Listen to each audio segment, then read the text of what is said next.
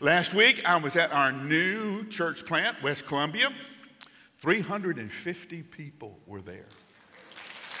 Now, this church started on Easter. They don't have preschool, maybe preschool, but don't have children. We just kind of started. They have stopped advertising because so many people are showing up. And the full launch happens in September. And we're scared to death, praise Jesus. We don't know what we're going to do with all the people.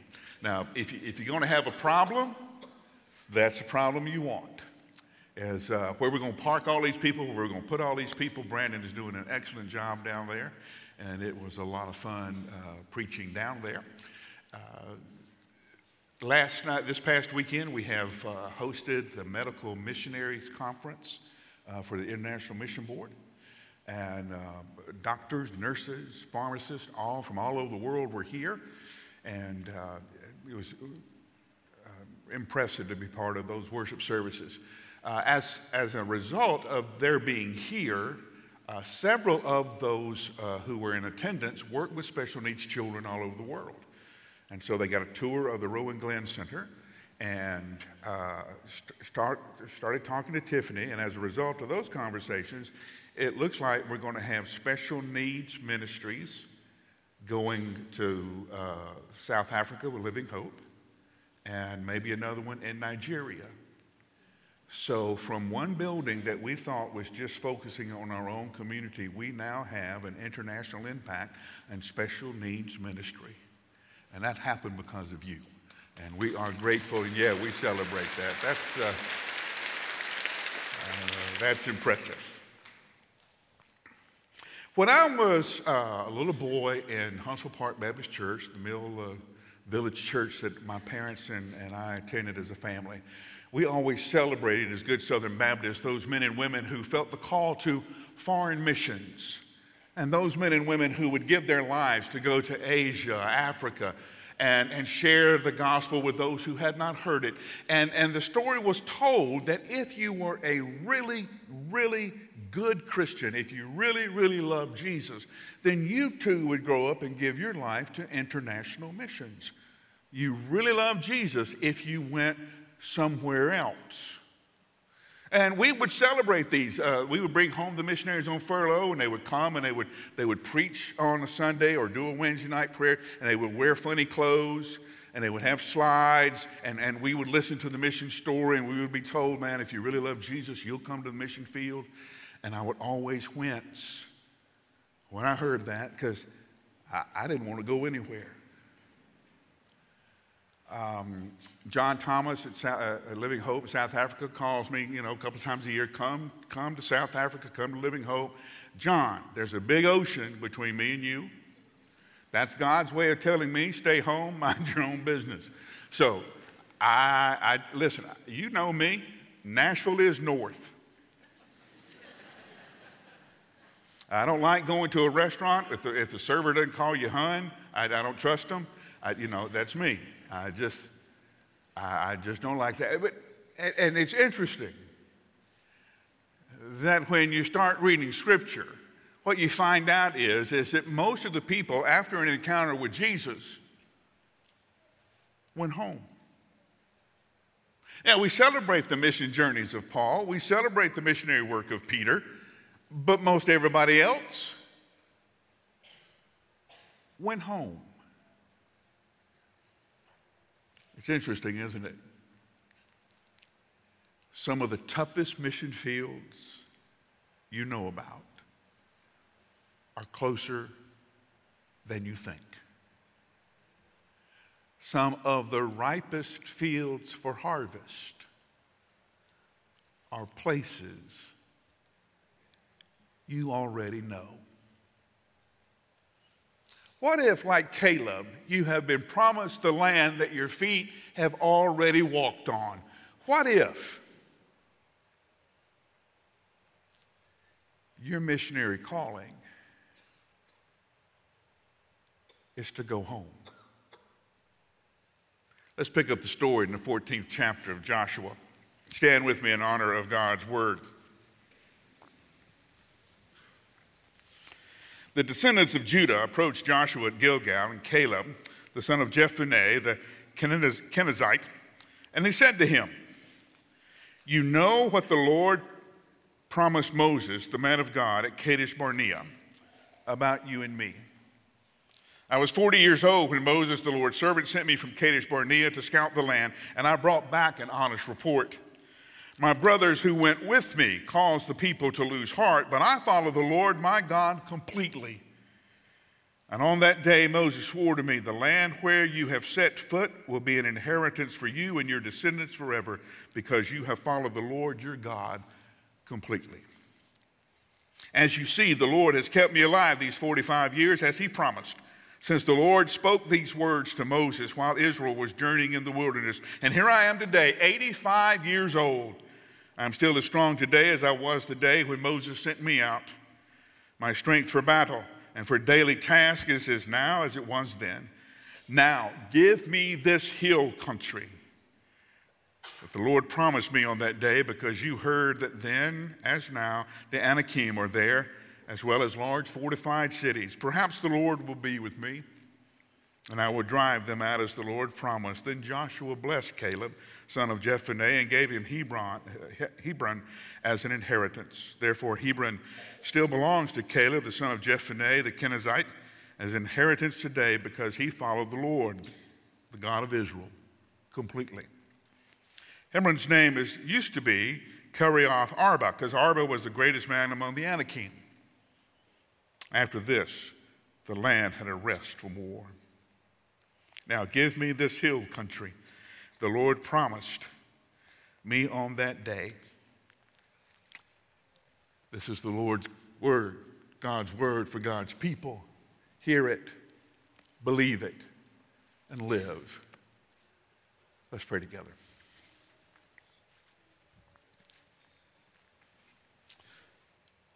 Lord Jesus, sometimes the hardest place to be is where we already are. So give us the courage to stand on the land that is now under our feet, to not be afraid, to be bold in our witness to those who are closest to us. And we pray this in your name. Amen. This was my father's favorite passage in all of the Bible. If you wanted to see my father get jacked up, ask him about Caleb. This prayer of Caleb, "Give me that mountain," was my father's motto. And as I've told you before, my dad would sit in the front room of our house and he would study a Sunday school lesson. If he really got excited about something, he would run, interrupt me and my brother, who were in the back den watching television, and he would tell us about what he had discovered for a Sunday school lesson. This was one of those stories. "Guys, can you believe this? Look at what Caleb wanted. Lord, give me that mountain. Can you believe that? That is the most exciting prayer. Give me something hard." And we're saying, "That's great, Dad. You're in front of the TV." You remember the story. The Hebrew children have come out of Egypt across the wilderness, and now they are on the front door of the promised land. All they have to do is cross the river Jordan, and they're in there. Moses sends 12 spies over to get a report of the land, scope it out. They come back. Joshua and Caleb, 2 of the spies, say, "This is a good land. We can take it. We need to move now." The other 10 say, "It is a good land, but the people who live there are giants, and we felt like grasshoppers when we were next to them. We can't take it. We aren't strong enough." And as the argument goes on, all of a sudden the land isn't worth it. And those 10 spies disheartened the people of Israel, and they no longer had the faith to follow God into the land. God judges them and says, "Because you didn't believe, the generation that would not follow will never go into the promised land." So they circled in the wilderness for 40 years. Only Joshua and Caleb were spared. And now they're in the promised land. And Caleb comes to Joshua and says, "Now you remember what Moses promised me. He promised me the land that my feet had already walked on. He promised me the land my feet had already walked on. Now, give me the hill country. Give me the mountains. That's where I want to be. It is the Lord's promise to me. And the Lord was serious about that promise. This is not the only time it's mentioned. It's mentioned when the judgment is passed on the people of Kadesh Barnea. It's mentioned in the opening chapters of Deuteronomy, where God reminds Moses, now remember, this is what I promised Caleb. Because of his total trust in me, I promised the land that he had already walked on. That's interesting, isn't it? Because you want to know, when Caleb was spying out the land, and he walked in that beautiful hill country of Israel, did he say to himself, oh, this is the best place of all to live. I hope when we move here, when we take the promised land, that the Lord will give me this. You know, sometimes the Lord answers prayers and you don't even know you're praying them. So when God promised Caleb, I'm going to give you the hill country, I'm going to give you the land that you already walked on, did Caleb recognize that? Oh, that's the place I wanted most of all.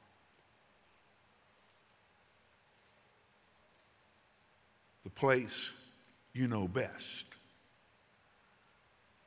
The place your feet have already walked.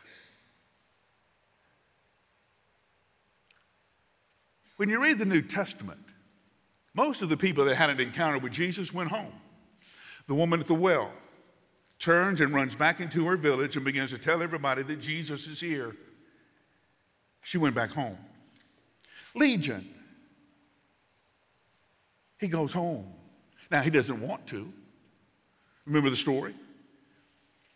Jesus confronts Legion. He's called Legion because there are so many demons within him. He cast out the demons, and at the end of that story, when Jesus and the disciples are getting ready to leave, Legion, the man who'd been filled with so many demons, tries to leave with Jesus. And Jesus tells him to go home. Can you see the story? This man wants to get away from those people that have chained him up, that have beat him, that have tied him up with ropes. And he's putting one leg over the other, trying to get into the boat before it leaves.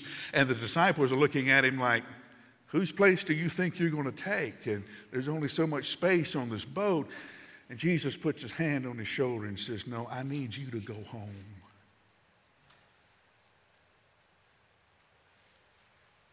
Why in the world would he want to go home? Home is where the hurt is, isn't it? And a lot of you would do anything rather than go home. Home is where you were hurt. Home is where you were betrayed. Why in the world would Jesus send you back home? Well, there's a couple of reasons. One, it's the place where your testimony would be most seen.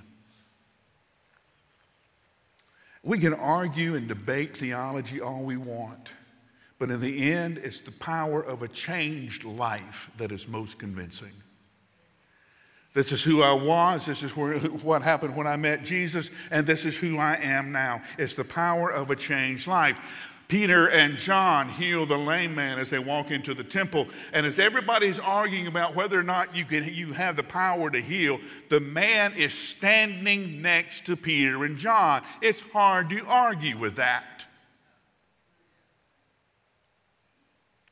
The townspeople come out to see what's going on with Legion, and they find him sitting in front of Jesus, clothed and in his right mind. It's hard to argue with a changed life.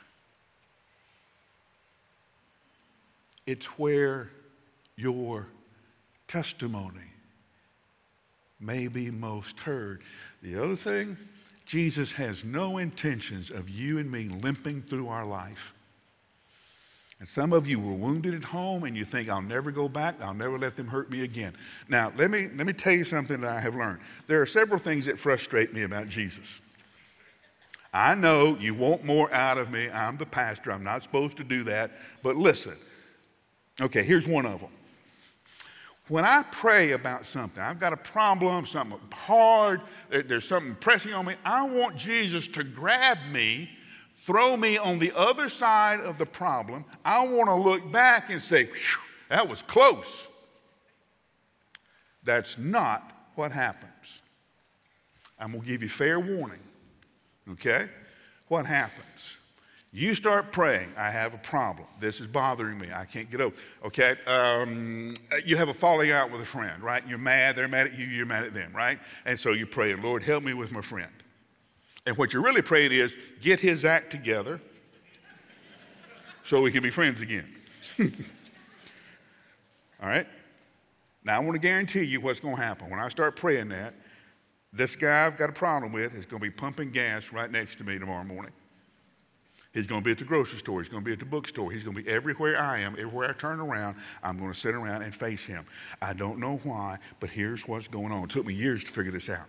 Because Jesus doesn't take you around any problem. He takes you through it. The Hebrew children did not go around the Red Sea. They went through it.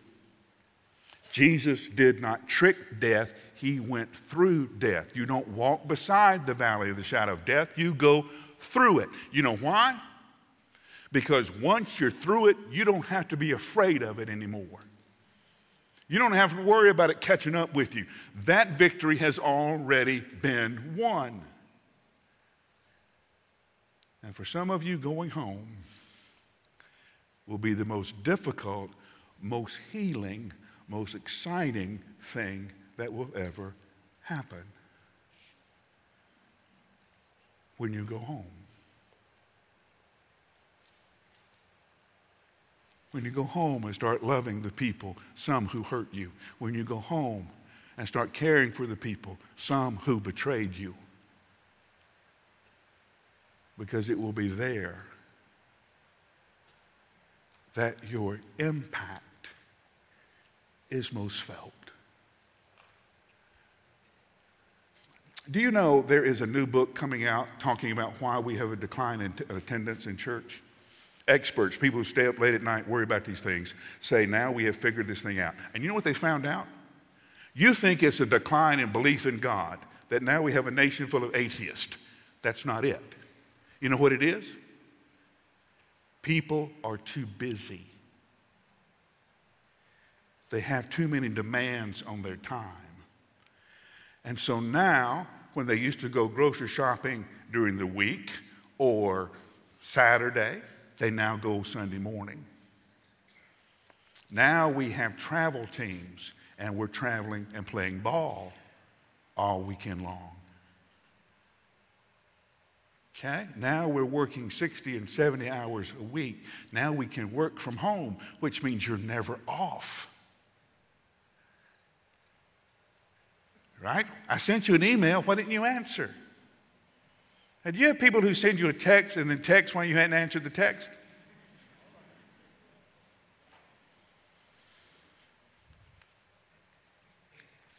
You don't have time to go to church. So you've got your children one place, you got the parents another place, and you have destroyed the home simply because nobody has time to be at home anymore. I get so tired of the church whining. We're in a country that doesn't love us.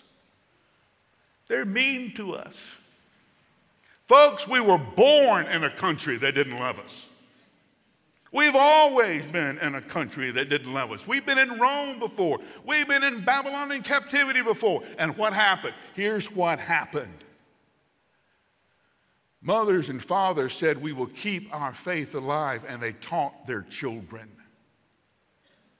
Because what moms and dad teach over the dinner table, no amount of social media can break down. They got off of the things that discounted or impacted their family in negative ways. Yeah, you get off social media. First chapter of Daniel. Daniel says he would not eat the king's food. He would not defile himself by eating the king's food. You and I have an obligation and a responsibility not to defile our minds by eating what culture is serving up. And you teach your child, you teach your grandchildren, you teach your neighbors, you teach your friends. Because you may already be in the place where Jesus wants you. So what happens if you walk to the end of your driveway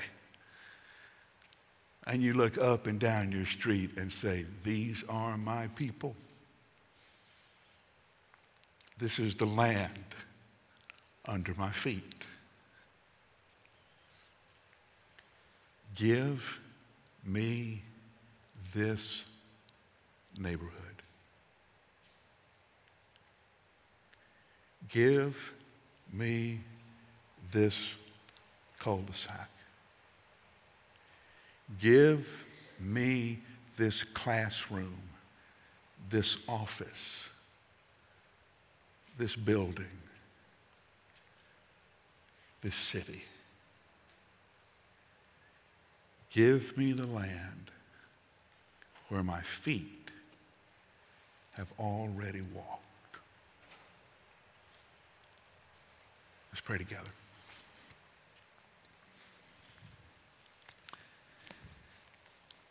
I don't want you feeling any kind of pressure. That's not what we do here. But I do want you thinking seriously about your life. For some of you, it's just a simple moment of commitment. This is what I want to do with my life. This is what's important to me, and I'm going to reduce the things that I have to do to make sure my family has godly priorities. Maybe it's to find a small group.